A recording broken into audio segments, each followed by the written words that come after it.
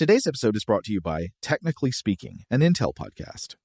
When you think about the future, what kind of technology do you envision? Whatever the future holds, artificial intelligence will undoubtedly be at the heart of it all.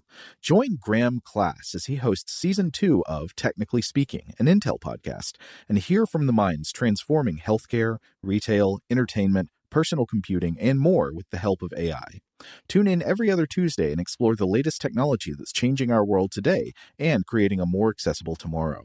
Listen to Technically Speaking, an Intel podcast on the iHeartRadio app, Apple Podcasts, or wherever you get your podcasts. What's up, this your boy Lil Duval, and check out my podcast, Conversations with Unc, on the Black Effect Podcast Network. Each and every Tuesday, Conversations with Unc podcast feature casuals and in-depth talk about ebbs and flows of life and the pursuit of happiness. Unlike my work on stage, I tap into a more serious and sensitive side to give life advice and simply offer words of encouragement, yet remind folks to never forget to laugh. Every Tuesday, listen to Conversations with Unc, hosted by Lil Duval on the Black Effect Podcast Network, iHeartRadio app, or wherever you get your podcasts. Presented by AT&T. Connecting changes everything. Okay, picture this. It's Friday afternoon when a thought hits you. I can spend another weekend doing the same old whatever, or I can hop into my all-new Hyundai Santa Fe and hit the road. With available H-Track all-wheel drive and 3-row seating, my whole family can head deep into the wild. Conquer the weekend in the all-new Hyundai Santa Fe. Visit HyundaiUSA.com or call 562-314-4603 for more details. Hyundai, there's joy in every journey. Top Thrill 2 is like no other course. 2 420-foot vertical speedways, 3 launches. All right, let's talk strategy. Copy that, driver. Go for maximum acceleration off the start. Roger that. You've got a short straightaway to push from 0 to 74 on the first vertical speedway. And what about the rollback? Rollback will set you up for an explosive reverse climb 420 feet in the sky so you reach 0 Gs in total weightlessness. 420 feet of straight-up speed. Let's get it. Top Thrill 2, the world's tallest and fastest triple-launch stratocoaster. Get your tickets at cedarpoint.com. Welcome to Invention, a production of iHeartRadio. Hey, welcome to Invention. My name is Robert Lamb. And I'm Joe McCormick. And, this episode is titled Bread, Toast, Toasters, because we're going to take you on an odyssey of human invention. Oh, I never thought about this as an odyssey, but it really is one. Spanning generations. It's like 2001: A Space Odyssey, essentially. It is. But, of course, the middle part of that is toast. So I just wanted to take a second first all just to consider the slice of toast, a thing that, when done right, is absolutely exquisite in its own right, but also serves as an excellent base for so many other fine taste sensations. Wouldn't you agree? Oh, I absolutely would. There is a food combination that I don't know if it can be topped. It might especially be a Southeast United States kind of thing, but we're in tomato season right now. It's July, especially getting into August. That's like peak tomato season. And I just want to say, as a message to you young folks out there, if you have never tried like a delicious, like thick, juicy, vine-ripened, farmers or garden tomato, you've only had tomatoes from the grocery store, you do not understand what a tomato tastes like. Yeah. It is not just better to get a good summer tomato from a farmer or a garden. It's a completely different food. Yeah. And sometimes it looks like a different species altogether, because it'll be, like an organic tomato you buy at a farmer's market will sometimes be kind of like weirdly grotesquely bloated looking and have lines on it. It's not as pristine as your grocery store tomato, but the taste experience is beyond. Yes. And so if you want to have the most perfect tomato experience, there are a lot of ways people do it. People make a caprese salad or just eat it, sliced with salt and pepper or something like that. But here's something I'd recommend.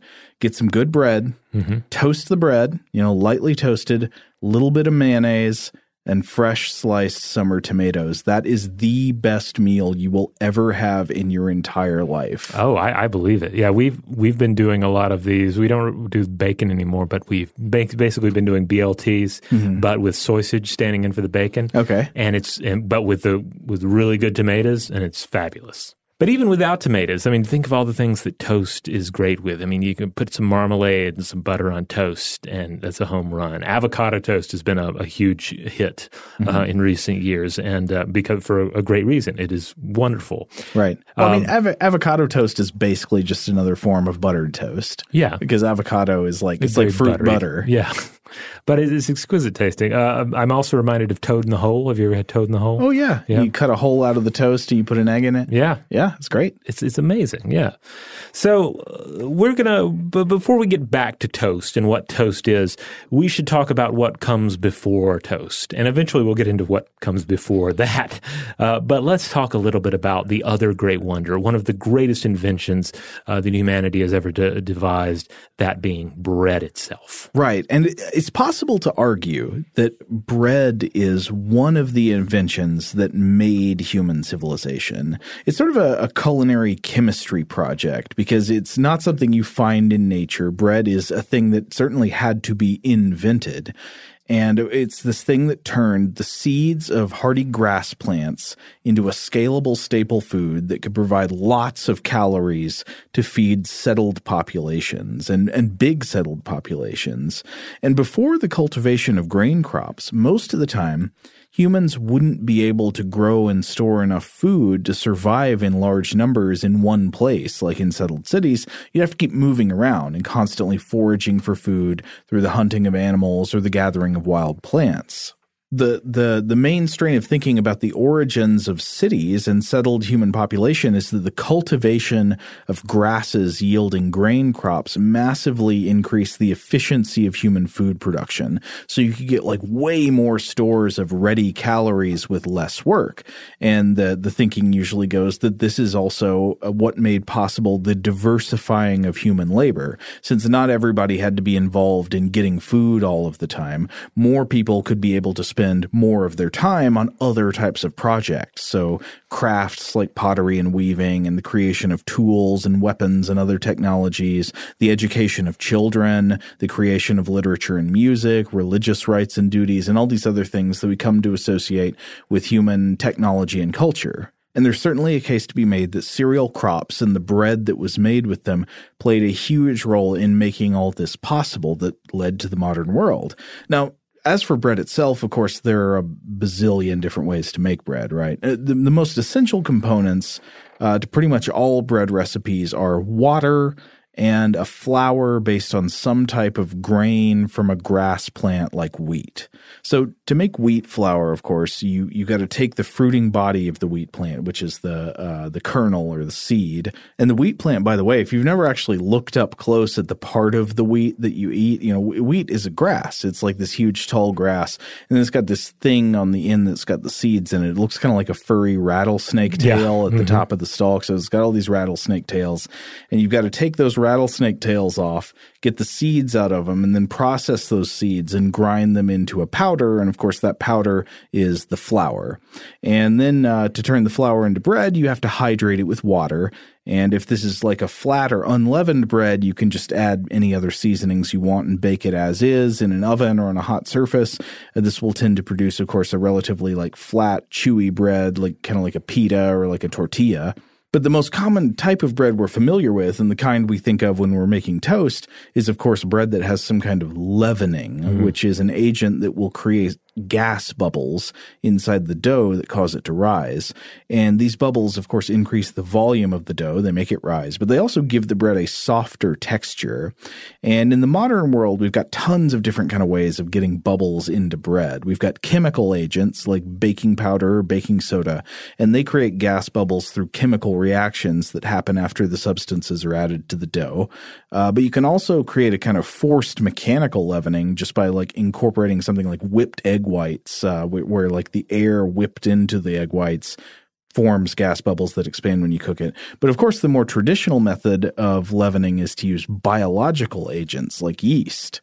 And here, for listeners of Invention and Stuff to Blow Your Mind, we bring things back to the fungal legions. Is this Zuggtmoy here? Yeah, this is the kingdom of Zuggtmoy again. Awesome. Yeah, Zuggtmoy comes in yet again. so many of our best inventions are Zugtomoy derived. So yeast, of course, is a type of single-celled fungal microorganism found all throughout nature and even in and on our own bodies. And the strain most often used today is baker's yeast, which is the fungal species Saccharomyces cerevisiae.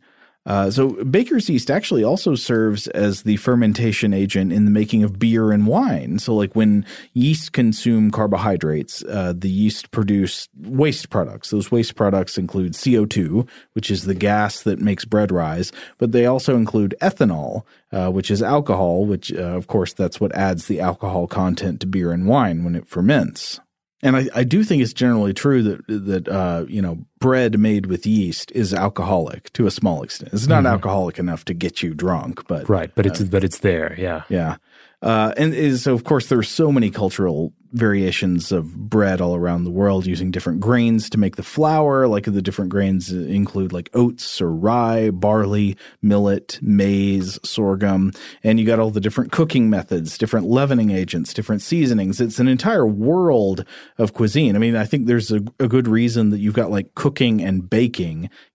Like baking it's not just bread, it's pastries and stuff too, but like this whole other sort of half of the cooking world is focused on bread-like things. And is it any wonder that some of the bread-like things end up taking on magical or spiritual potency? Yeah. Be it as part of, say, a Western Christian tradition of taking Holy Communion, or certainly examples from Mesoamerican culture where the use of maize in food products, in some sort of a flatbread and all, it was considered the body of a god. It was something you ate in silence because you were partaking of something holy. Oh, wow.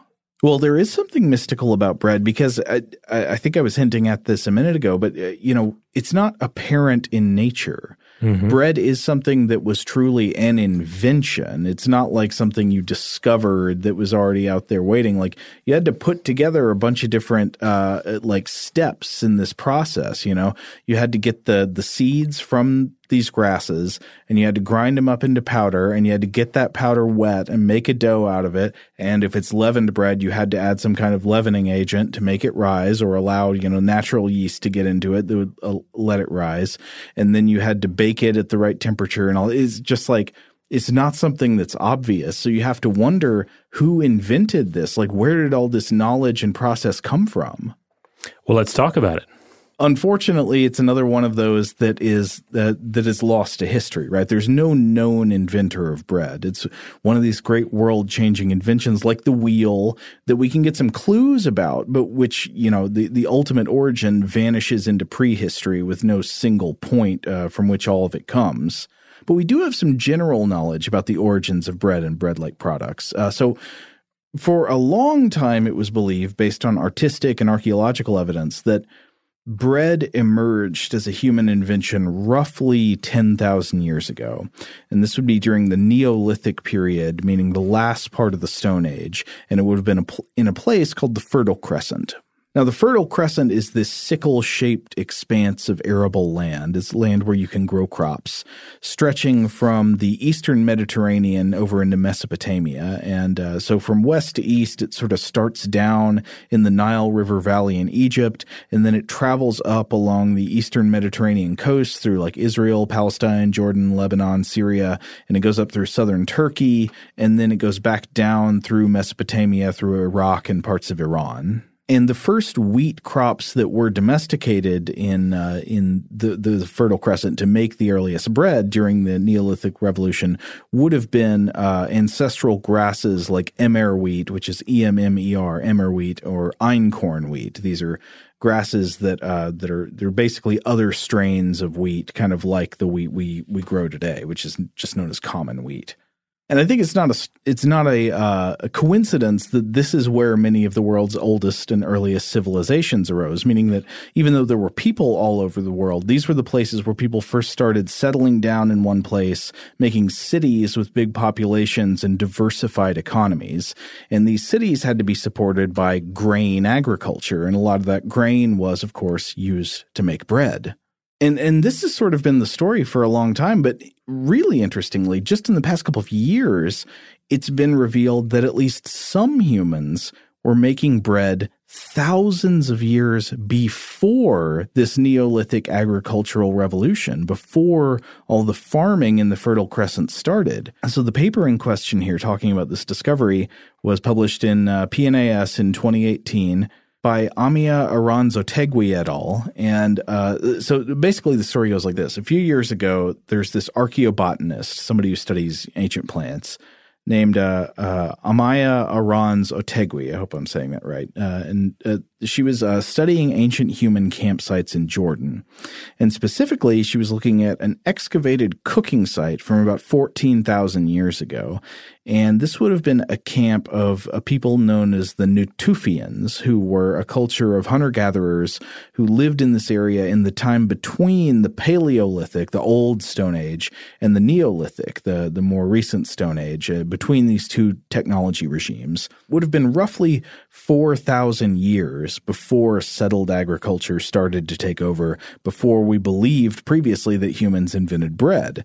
And then the Natufians survived on a hunter-gatherer basis. They did a lot of hunting, and their fire pits and food waste sites were full of bones of wild animals that had been killed during hunts and eaten.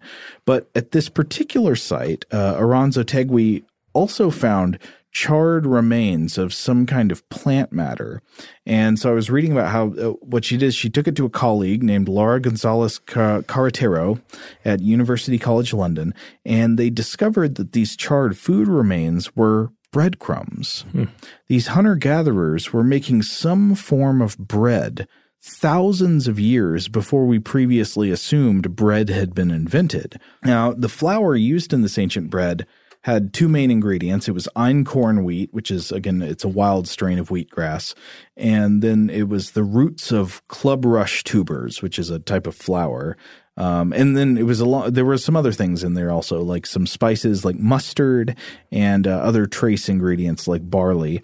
And the researchers think this dough would have been made to stick to the hot stone walls lining fire pits. I was reading an NPR article describing the discovery, and it compared it to the way that Indian naan bread is made to stick to the walls of a tandoor oven. I don't know if you've ever seen how that's made. There's like no, I've never seen this. I just always assumed it was put in there flat like a pizza. No, there's like this vertical hollow oven that's got the, this fire at the bottom gets extremely hot, and then it's got the walls all around the sides.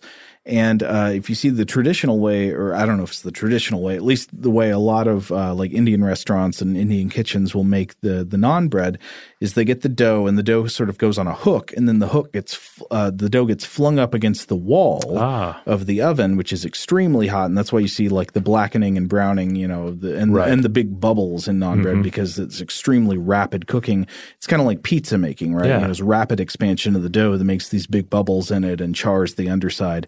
And then it gets pulled off with a hook, and then, of course, is delicious. I'm a big fan of naan bread. Oh, yes, I love it. It makes me wonder what this 14,000-year-old bread tasted like. I mean, I wonder if it was naan bread. Probably not quite, because I doubt they were, putting butter on it or anything. But it's fascinating, this discovery is, because when you think about it, it reverses the order of technological adaptation that had long been assumed. Like, we long thought that people developed agriculture first, which allowed them to grow large amounts of grain, and having all this grain led to the invention of bread and baking. But this discovery makes it look like the opposite is the case. Instead, ancient hunter-gatherers probably gathered grain from wild grasses and figured out how to turn it into bread. Then they settled down and developed farming to grow the grain thousands of years later. On this model, baking preceded agriculture. You had bread first and then farming. That is incredible, to think about it. Now, in researching the origins of bread, I ended up turning to a wonderful book by Michael Pollan that is also a wonderful Netflix series titled Cooked, which I recommend either. Watch the show; it's fabulous, but also the book is tremendous as well, and is also available for a very reasonable price right now. But he points out that a whole grain loaf is full of flavor and air. So it's also so much more than the sum of its parts. He points out that if you gave someone the ingredients for bread and they had to consume them as is, they'd starve. Yeah. But give them the bread, or at least the Promethean knowledge of bread baking, and they will eat and survive. It's again, we have to just come back to, we take it for granted because it's everywhere, but bread it's almost like this Neolithic or Paleolithic space shuttle, in terms of what it does with invention. Pollan has an excellent passage in the book where he discusses the invention of bread, and he points out that the pre-bread way of consuming these various grass seeds was to simply toast them on a fire or to grind them between stones and boil them into a very basic porridge. Quote, and we should point out, by the way, that a lot of people throughout history that ate cereal grains as a food staple did eat them in some kind of porridge form. They wouldn't have always been made into a bread. A lot of times they'd be just like boiled in some liquid. Right. Yeah. So Pollan says, quote, "The inert mush that resulted might not have made for inspiring meals, but it was simple enough to prepare and nutritious enough to eat, providing us with the energy of starch as well as some protein, vitamins, and minerals." But of course, then, at some point, those ancient people began to realize that you could do something else with this thick gruel, because we can only assume they got rather tired of it, as tiresome as it sounds, right? So they found that you could spread out the gruel on a hot cooking stone and make simple, unleavened flatbread. Or perhaps, to bring back to our example, throw it in on the side, like splat it. Like maybe somebody just got sick of their over-thick porridge one day and were like, screw this, I'm not eating it, and threw it in there, and then, lo and behold, flatbread was born. But Pollan writes, and he's talking, he throws out the date 6,000 years ago in ancient Egypt. He says that roughly 6,000 years ago in ancient Egypt, something happened. Perhaps someone left a bowl of porridge in a corner of the kitchen for a few days. That might have been what happened, something like that. But then bubbles began to rise up, right? The mass grew like a living thing. Dough was born. And when it was heated in an oven, it grew larger still, quote, "springing up as it trapped the expanding bubbles in an airy yet stable structure that resembled a sponge." And so Pollan writes that it probably seemed like magic at the time, with the food increasing threefold in volume. You can imagine the fairy tale of this, like the porridge that was forgotten and then grew threefold, Now, of course, the expansion is due to the air, as we previously discussed. But this invention of bread, this invention of baking, he says, constituted, quote, "the world's first food processing industry." And I just want to read one more quote he has from the book, just summing up what we've been discussing here. Quote, "Most foods, even the whole hog, are altered versions of nature's already existing animals and plants, which more or less retain their form after cooking. But a loaf of bread is something new added to the world, an edged object wrestled from the flux of nature, and specifically from the living, shifting Dionysian swamp that is dough. Bread is the Apollonian food." So I love that, just bringing out the mythic qualities of this, and the idea, again, that bread is an invention. It is not part of the natural world. It is a thing that we made and invented out of the natural world. Yeah. Bread is order out of chaos. All right, we're going to take a quick break, but when we come back, we will turn our attention to toast. Shout out to Astapro for sponsoring this episode and providing us with free samples. Rob, as the local host with allergies here, they sent you some of their nasal spray to treat your allergies. What was your experience like? Yeah, that's right. I always wrestle with the pollen a bit when it rolls in during the spring, so they sent me the little nasal spray. I tried out the product, and yeah, it sure did help me get on top of my symptoms for the day. And it's so fast acting, it was already kicking in before I left the house. Astapro is a first-of-its-kind nasal allergy spray. It's the fastest 24-hour over-the-counter allergy spray. It starts working in 30 minutes, while other allergy sprays take hours. Astapro is the first and only 24-hour steroid-free allergy spray. Astapro delivers full prescription-strength indoor and outdoor allergy relief from nasal congestion, runny and itchy nose, and sneezing. Get fast-acting nasal allergy symptom relief with Astepro. Go to asteproallergy.com for a discount so you can get Astepro and go today. ASTEPRO allergy.com. Astepro and go. Use as directed for relief of nasal congestion, runny nose, sneezing, and itchy nose due to allergies. Today's episode is brought to you by eBay. eBay Motors is here for the ride. Remember when you first saw the potential? And then, through some elbow grease, fresh installs, and a whole lot of love, you transformed 100,000 miles and a body full of rust into a drive that's all your own. Look to your left. Look to your right. It's official. No one's got a ride like this. There's nothing else that sounds like, feels like, or looks like the set of wheels in your garage. With over 122 million parts, you can make sure your number one ride or die stays running smoothly so there's no limit to how far you can take it. Brake kits, turbochargers, engines, exhaust kits, roof racks, LED headlights, bumpers, whatever your baby needs, eBay Motors has it. And with eBay Guaranteed Fit, it's guaranteed to fit your ride the first time, every time, or your money back. Plus, at these prices, well, you're burning rubber, not cash. Keep your ride or die alive at ebaymotors.com. Eligible items only. Exclusions apply. Okay, picture this. It's Friday afternoon when a thought hits you. I can waste another weekend doing the same old whatever, or I can conquer it. I can hop into my all-new Hyundai Santa Fe and hit the road. Any road. The steeper, the better. Because my all-new Santa Fe is available with H-Track all-wheel drive, so I can hit the trail without a worry in the world. Heck, with 3 rows and best-in-class rear cargo space, I can pack the whole family in with all our gear. We've got available dual wireless charging for our phones, so we'll never lose touch with civilization, and we won't lose touch with the primordial power of Mother Earth. So which is it? Waste the weekend or do something a little more epic? And conquer it in the all-new Hyundai Santa Fe. Visit HyundaiUSA.com or call 562-314-4603 for more details. Hyundai, there's joy in every journey. Today's episode is brought to you by Technically Speaking, an Intel podcast. When you think about the future, what kind of technology do you envision?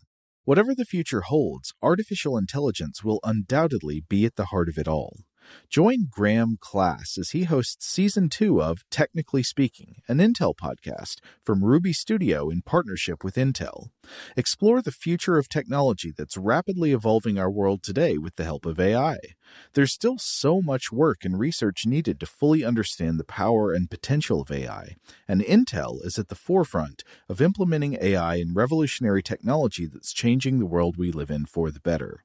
In each episode, Graham interviews the minds transforming medicine and healthcare, retail, entertainment, personal computing, and more while pioneering new uses for AI in these spaces.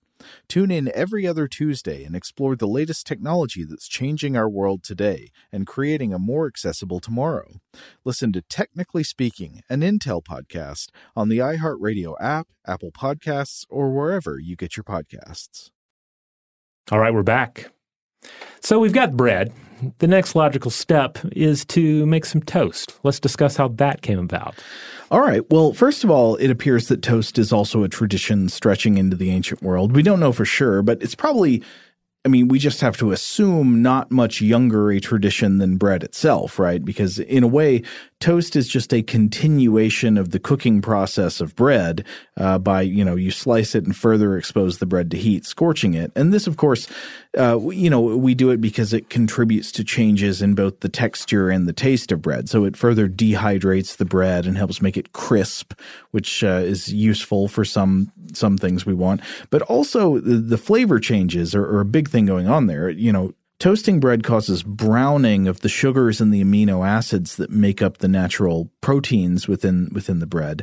And this complex set of chemical reactions all taking place during browning is collectively known as the Maillard reaction. And it's generally why browned food tastes so good. Like different versions of the same thing are taking place whether you're toasting bread or searing steak on a grill. The browning is the evidence of this huge suite of complex chemical changes that produce new compounds with interesting flavors and aromas that we associate with roastiness, toastiness, nuttiness, meatiness, and all these other flavors that are so good when we give food a good browning, but not so much when we blacken food completely and turn it into burned food, right, which tends to yield a kind of bitter charcoal-y taste. Yes, toast, good. Burnt toast, no.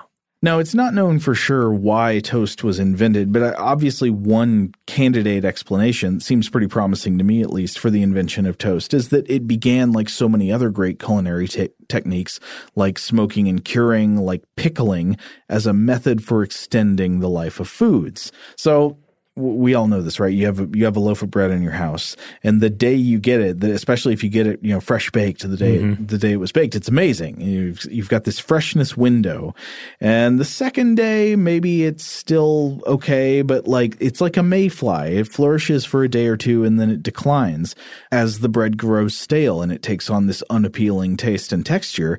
And here's where toasting comes in. It's a perfect resurrection method for fresh bread that is no longer fresh. Toast some less than fresh bread, and it's a whole new thing, right?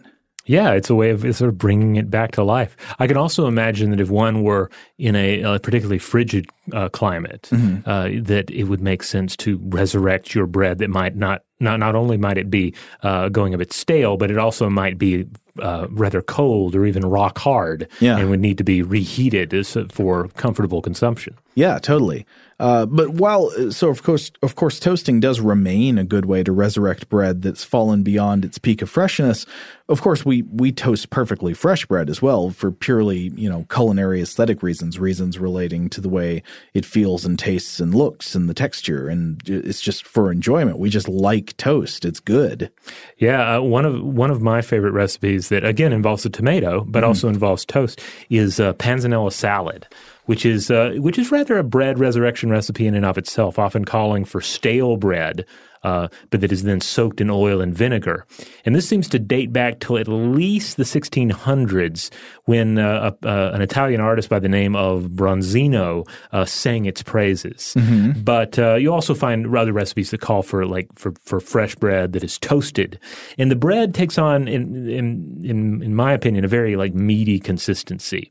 And and I guess it's because you have all these flavors coming together. You have some balsamic, you have some olive oil, you have the tomatoes themselves, and then the texture of the toast or bread. Yeah, well, so toasted bread, because it's undergoing the Maillard reaction to a degree, it gets that kind of roasty flavor, which in some ways tastes kind of meaty to us. Then also, if you got tomatoes in the salad, tomatoes have a lot of glutamates in them, and that's also something we associate with a kind of meaty taste. But again, the end result is just another level beyond bread. Oh, yeah. And the toast just feels that much more removed from the original just grains that have been collected from these various grasses. Yeah. It's a wonderful journey through human history. Now, I guess we should maybe turn to the toaster, because while we have some clues about the circumstances in which bread and toast arose, we don't know who ultimately invented them. That's just in the fog.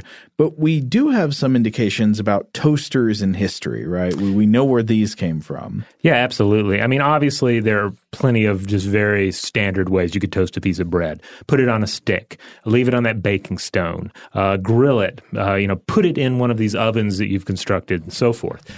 But at least in the early 19th century, we begin to see specialized toasting apparatuses for toasting bread over or adjacent to open flames. And many of these were pretty straightforward, just a metal framework in which to brace slices of bread, all at the end of a long handle so you're not burning your fingers off. And some of these hearth toasters even had a swiveling mechanism so that you could toast one side of the bread, then swivel it around and toast the others. And these methods all work perfectly well today, just as they worked in their inception. So why invent a toaster in the modern sense of the word? Well, it all comes down ultimately to our busy lives in the kitchen and beyond the kitchen, because the beauty of a toaster or a toaster oven is that it allows us to automate our toast making somewhat. Stick the toast in, start the machine, busy yourself with coffee, eggs, or what have you, and not have to worry as much about the house burning down in the process. In a way, we're talking about building towards a toasting automaton or a toasting robot. Right. So a few key features factor into all of our various attempts to elevate toasting technology, but the first and most important was the creation of an electric heating system to eliminate the need for gas or open flame. Yeah, now we kind of take electric heating elements for granted today, don't we? We don't realize that this was a difficult problem at one point. Yeah, it was trickier than you might imagine because you need to create a heating element, something that can be heated up due to an electric current. But it has to be able to sustain repeated high temperatures and not fail. It needs to be able to heat up, heat back, and then cool back down, and up again and back down. And so that was something people worked at for a while. In the history of making toast from Hagley.org, the authors point to Albert Marsh's 1905 nichrome filament wire with an alloy of nickel and chromium being like the key advancement here. It was both safe and durable when heated by the electric current.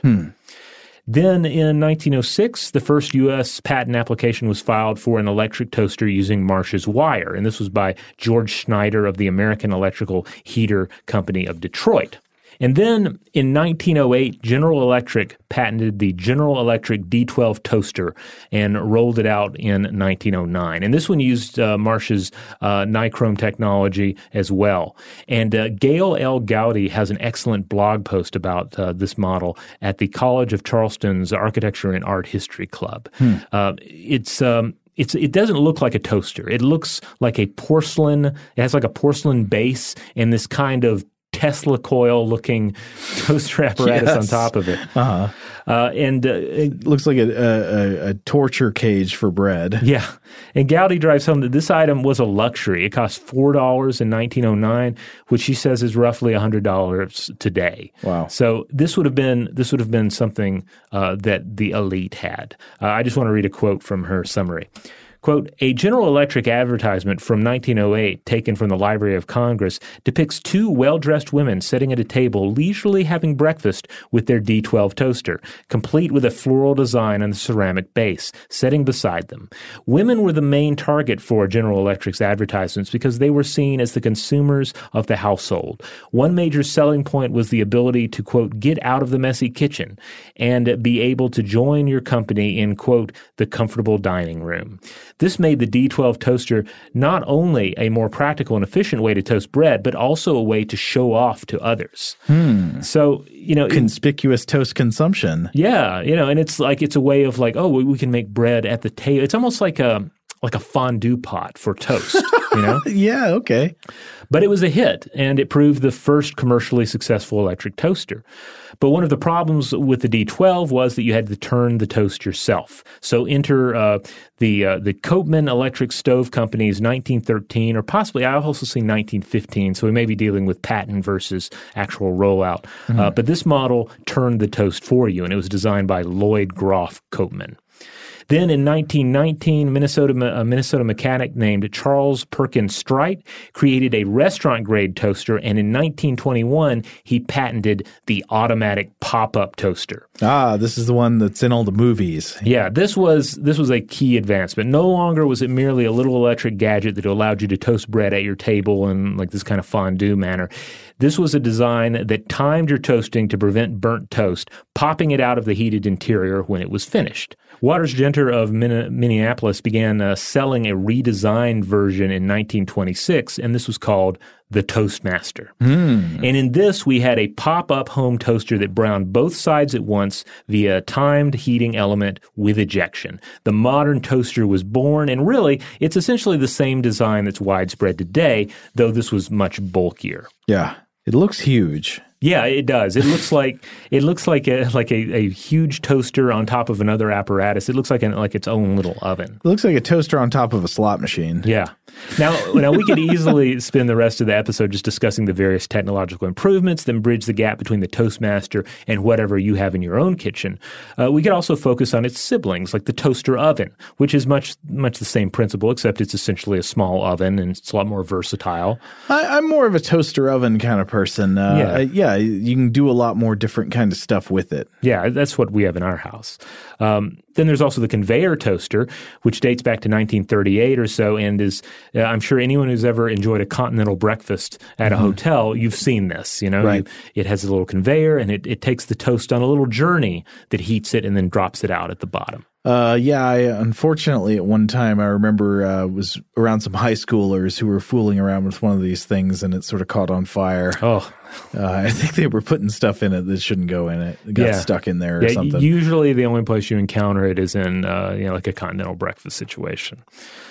But I think the beauty of this episode is that at this point we return to bread itself and consider the way that the toaster changes bread.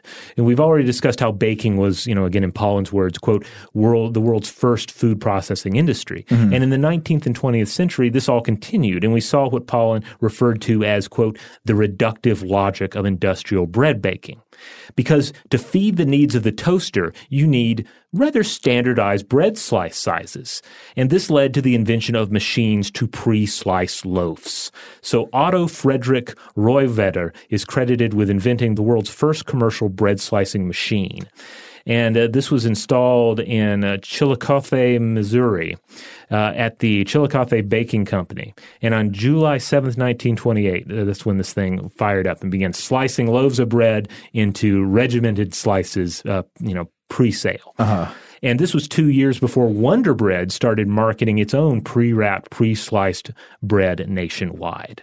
Now, one thing that comes about with this era of, the bag sliced bread is where people begin to assume the uniformity of bread as a product. Whereas bread, as we were saying earlier, is something with such an amazing diversity of forms and recipes and flavors. I mean, bread is sort of half the cooking world, and its diversity reflects that. But if you go down the bread aisle in the grocery store and see all the industrial-made bread that's all pretty much the same shape and size, you wouldn't get that impression. No. I mean, you end up with this very, again, regimented slice situation. And, generally that's a lot of times that's the bread we grew up with. Yeah. Perhaps that's still the bread you kind of get today.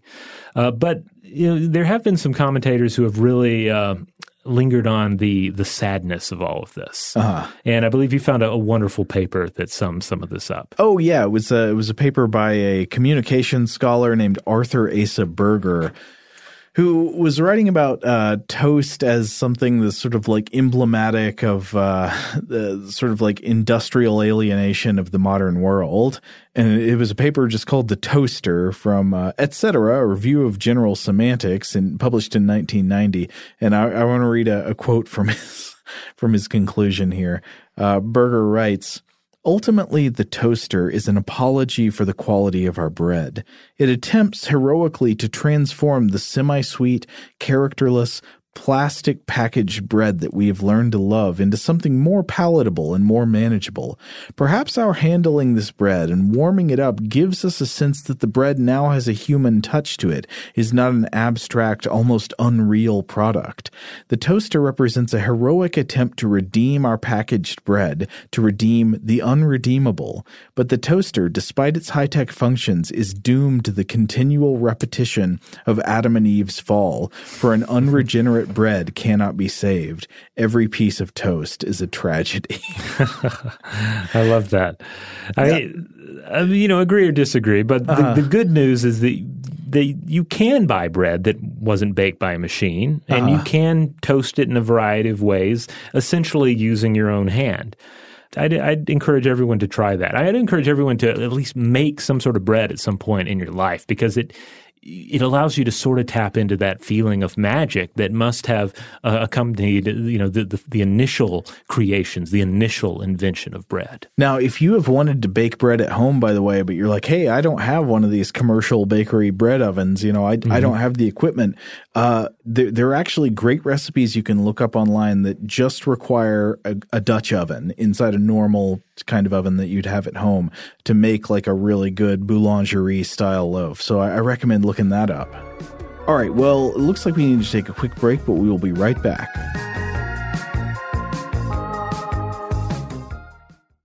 Today's episode is brought to you by eBay. eBay Motors is here for the ride. Remember when you first saw the potential? And then, through some elbow grease, fresh installs, and a whole lot of love, you transformed 100,000 miles and a body full of rust into a drive that's all your own. Look to your left. Look to your right. It's official. No one's got a ride like this. There's nothing else that sounds like, feels like, or looks like the set of wheels in your garage. With over 122 million parts, you can make sure your number one ride or die stays running smoothly, so there's no limit to how far you can take it. Brake kits, turbochargers, engines, exhaust kits, roof racks, LED headlights, bumpers, whatever your baby needs, eBay Motors has it. And with eBay Guaranteed Fit, it's guaranteed to fit your ride the first time, every time, or your money back. Plus, at these prices, well, you're burning rubber, not cash. Keep your ride or die alive at ebaymotors.com. Eligible items only. Exclusions apply. Okay, picture this. It's Friday afternoon when a thought hits you. I can waste another weekend doing the same old whatever, or I can conquer it. I can hop into my all-new Hyundai Santa Fe and hit the road. Any road. The steeper, the better. Because my all-new Santa Fe is available with H-Track all-wheel drive, so I can hit the trail without a worry in the world. Heck, with 3 rows and best-in-class rear cargo space, I can pack the whole family in with all our gear. We've got available dual wireless charging for our phones, so we'll never lose touch with civilization, and we won't lose touch with the primordial power of Mother Earth. So which is it? Waste the weekend or do something a little more epic? And conquer it in the all-new Hyundai Santa Fe. Visit HyundaiUSA.com or call 562-314-4603 for more details. Hyundai, there's joy in every journey. Today's episode is brought to you by Technically Speaking, an Intel podcast. When you think about the future, what kind of technology do you envision? Whatever the future holds, artificial intelligence will undoubtedly be at the heart of it all. Join Graham Class as he hosts Season 2 of Technically Speaking, an Intel podcast from Ruby Studio in partnership with Intel. Explore the future of technology that's rapidly evolving our world today with the help of AI. There's still so much work and research needed to fully understand the power and potential of AI, and Intel is at the forefront of implementing AI in revolutionary technology that's changing the world we live in for the better. In each episode, Graham interviews the minds transforming medicine and healthcare, retail, entertainment, personal computing, and more while pioneering new uses for AI in these spaces. Tune in every other Tuesday and explore the latest technology that's changing our world today and creating a more accessible tomorrow. Listen to Technically Speaking, an Intel podcast on the iHeartRadio app, Apple Podcasts, or wherever you get your podcasts. Today's episode is brought to you by Visible. If you haven't heard of Visible, now you have. They're the wireless carrier that's making wireless visible. It's in the name. Get a one-line plan with unlimited 5G data powered by Verizon, just $25 a month, every month, taxes and fees included.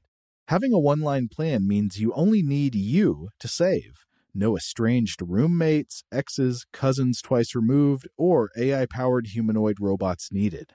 And because $25 a month really means $25 a month, you can call, text, stream, whatever, as much as you want without worrying about getting dinged at the end of the month. No hidden fees, no surprises. No, really. It's like the old saying goes, you can't judge a book by its cover, but you can judge a company by its name. So spread the word. Tell all your friends there's a wireless company out there with transparency in their name, and they're called Visible. Start saving on wireless today at Visible.com. Monthly rate on the Visible plan for data management practices and additional terms, visit Visible.com. All right, we're back. So we've talked about the birth of bread. We've talked about toasting. We've talked about this fabulous invention, the toaster. Wait, we've talked about one kind of toasting, but not another kind of toasting. Oh, what kind of toast? Oh, yes, of course, we haven't talked about the toast. Here's to your health, right? Mm-hmm. Which it's easy to just assume that there's no connection between the two. I know I never really thought about there being a connection between a piece of toast and a formal, glassware clinking event at a fine dinner or something, along those lines. If you had asked me, I probably would have assumed it was a false cognate, one of those things that's just like a word that happens to sound like another word but has unrelated roots. Yeah, but as it turns out, it looks like there are some firm connections there. And there's kind of an argument on both sides. But I was looking at an excellent article on Atlas Obscura's Gastro Obscura section, which is kind of almost like a sub-site that they have, which is food-related, and it's really good. I think I even wrote a piece for them a while back. Oh, what was it about? It was about maraschino cherries. Oh, cool. Yeah, maraschino cherries. But anyway, this particular piece was by Anne Eubank, and it was titled Toasting Your Friends Once Involved Actual Toast. Okay, convince me. All right, but here's how it goes. As Eubank lays it out, basically there are a few different theories about where toast comes from, as in like toasting someone. One relates to a 16th century German practice of shouting the Latin word prosit, meaning may it do you good. Yeah. But another is that it ties in with the history of putting toast in alcohol. That sounds weird. Well, but does it? Wait till you hear more. Okay. Specifically, toasting with beer or wine that is garnished with bread. Okay. Somehow beer or wine makes more sense. What I was imagining was a vodka martini, like James Bond drinks, except instead of the little toothpick with an olive in it, it's just a piece of toast. Well, I'm all up for some inventive garnishes. And in fact, a few years back, I found a cocktail recipe it was on the Hendrick's Gin website. Oh, okay. Generally, these big alcohol brands will have recipes on their website, and Hendrick's is no exception. And they had a recipe for a cocktail that I don't think it's hosted on the current version of the site, but it called for some sparkling wine. It called for, I believe, some bitters, some marmalade, I want to say, kind of muddled in the bottom, some gin, of course. And it was a really good drink, but it also called for a garnish of a small piece of toast, which at the time I was like, well, that's weird. And I'm just going to skip that part because I don't really understand it. And I don't want to additionally make toast for the drink. So, I just kind of skipped over it. I would have probably been into it had I had it at a restaurant. But I just hadn't thought about it since until I started reading this article. So, when we get into this idea of beer and wine combined with toast, it relates to sops. Sops. Yeah, sops. As in to sop up something. And sops were chunks of sodden toasted bread. In a bowl of warm wine, if you were, medieval upper crust, and a mere high-calorie piece of ale-soaked toast if you were part of the ample underclass in medieval times, in medieval Europe. And the author also adds, quote, the English even covered apple trees in cider-dipped toast as part of an ancient ritual for a good harvest. So with sops, we're generally talking about white bread toasted and then flavored with sugar, ginger, or herbs. And then the British supper and soup even derived from sop, apparently. Milksop, as an insult, is also derived from this word. While sop became less essential to European cuisine, French onion soup is supposedly a survivor of the custom. Oh, okay. French onion soup, of course, generally has that big piece of bread in there, which I think is something that either you love it or perhaps that turns you off a little bit, there being essentially a big soggy piece of bread in your soup. Oh, which camp are you in? I like it. I do think it's definitely a soup that needs to be – I like to eat it right away. I don't think you should let it completely disintegrate in your soup. Right. Well, I think it's one of those where it helps to have one of those crustier, chewier, kind of high-protein breads, with a chewy gluten matrix. Those work better in that kind of thing than a soft, cakey kind of bread. Right. And, of course, it's traditionally a meat-based soup, but there are some excellent mushroom-based recipes for it out there. Oh, because, usually they would have a beef broth base. Yeah. That's generally true, though, that mushrooms make an excellent substitute, like a vegetarian substitute for beef flavor. Like anything that calls for beef broth or anything beefy, you can put mushrooms in there. And I think you'll have more textural differences than taste differences, actually. Yeah, it'll bring on an unami kind of a flavoring, right? Umami, yeah. Unami. Yeah, I mean, I remember even growing up, occasionally we would have when we were, eating meat as a family, the mushroom gravy would be brought out as a way to enhance a cut of meat. Oh, yeah.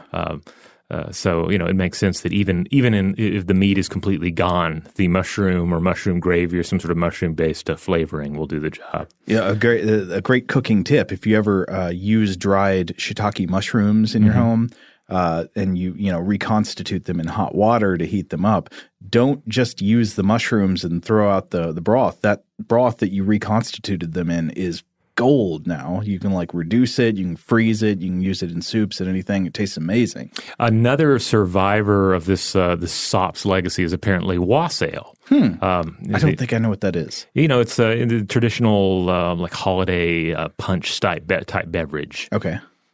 Here we go, wassailing, that sort of wassailing. Yeah. What, like taking the punch out or getting punch or what?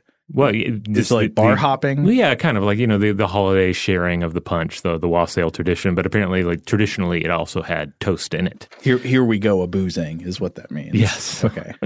And then toasting each other's health apparently became more of a fad in the 1700s. And the name, indeed, may derive from the fact that these beverages that people were toasting with were often topped with sops. Huh, okay. It does make me wonder if sops will ever make a real comeback. If say 20 years from now, like the new trendy restaurant in New York will be all sops based.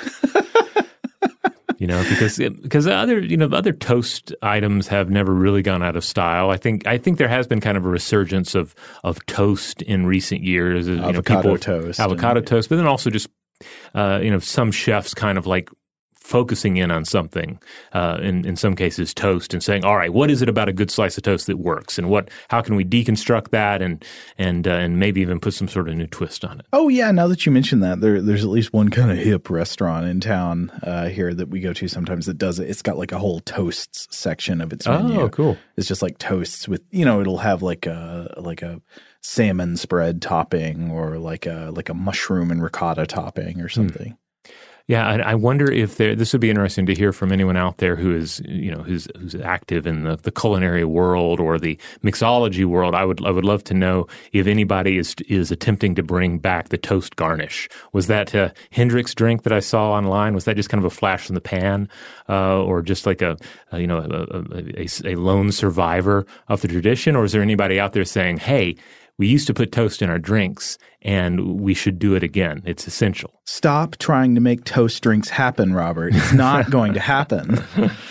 I don't know. I want to try a good one. I want to try an authentic one. Well, you know what? I can actually imagine more so than – I guess it would depend on the consistency of the drink. Like if it's like an eggnog kind of thing, you definitely see using toast in that. If it's like a more watery consistency type drink, I'm having a harder time imagining actually dipping the toast in it to any good effect. But I could imagine it would be a nice pairing of aromas. I mean, there are some drinks that call for just like scenting a glass with an aroma. Like sometimes people will make a drink where they smoke the glass. They'll like burn a board and put the glass on it, and then there's smoke on the glass that gives it this kind of scent, and then they add the drink to the glass. Yeah, I could see a similar thing happening with toast because toast is such a pleasant aroma, and that smell might pair well with some types of drinks. That's like true. With, I don't know with what liquors, but you can imagine that. Yeah. Well, maybe we even get to the point where it's like kind of like the bread bowl that you have for spinach dip. Sometimes they'll have the bread chalice for a cocktail, a toast chalice. The bread bowl is actually the ultimate sop. Yeah. That's sop to the extreme, right? Whoever thought that up is a genius. Huh. Yeah, we've really only scratched the surface on like bread traditions, and like we said, we didn't devote the whole episode to just bread. And every culture has its own spin on particular uses of bread. The things certainly you stick into bread.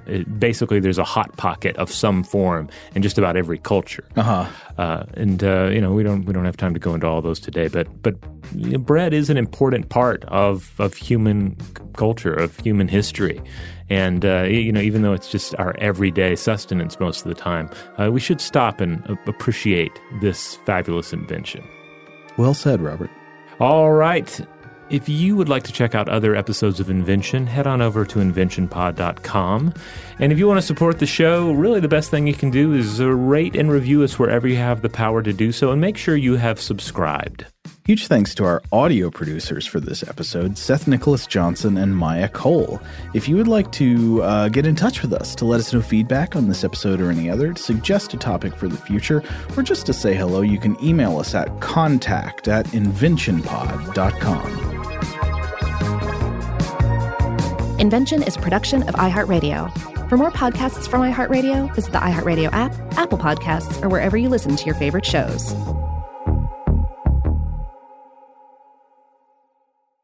Today's episode is brought to you by Visible.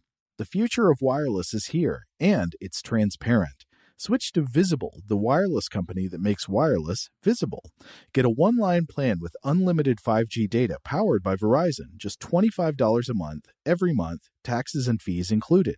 No hidden fees, no surprises, no, really. What are you waiting for? Get with the times and switch to Visible at Visible.com. Monthly rate on the Visible plan for data management practices and additional terms, visit Visible.com. Okay, picture this. It's Friday afternoon when a thought hits you. I can spend another weekend doing the same old whatever, or I can hop into my all-new Hyundai Santa Fe and hit the road. With available H-Track all-wheel drive and 3-row seating, my whole family can head deep into the wild. Conquer the weekend in the all-new Hyundai Santa Fe. Visit HyundaiUSA.com or call 562-314-4603 for more details. Hyundai, there's joy in every journey. Rev up your thrills this summer at Cedar Point on the all-new Top Thrill 2. Drive the sky on the world's tallest and fastest triple-launch vertical speedway. And now, for a limited time, get more Cedar Point fun for less with our limited-time bundle for just $49.99. Get admission, parking, and all-day drinks for one low price. But you better hurry, because this bundle won't last long. Save now at cedarpoint.com. Xfinity has free premium networks for everyone this month, no matter what kind of entertainment you love. Addicted to true crime? Catch killer cases and more spine-tingling shows on A&E Crime Central. Crave adventure? Explore Asian action movies on Hi-Ya. Searching for something extreme? Check out skating, snowboarding, and more on Fuel TV Plus, the global home of action sports. And find crowd-pleasing bops on iHeartRadio's Hit Nation playlist. There's new free shows and movies to love every week. Say free this week in your Xfinity voice remote.